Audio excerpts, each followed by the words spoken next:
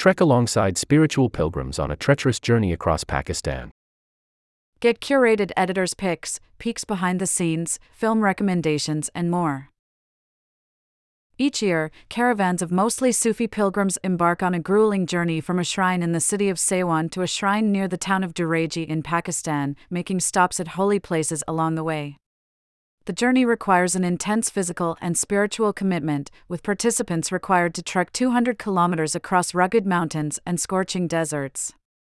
Titled Lahudi for the name these travelers are given, this short film gives a brief yet cinematically stunning look at the landscapes, traditions and spiritual fervor that characterize this remarkable journey, which is fueled by love and peace.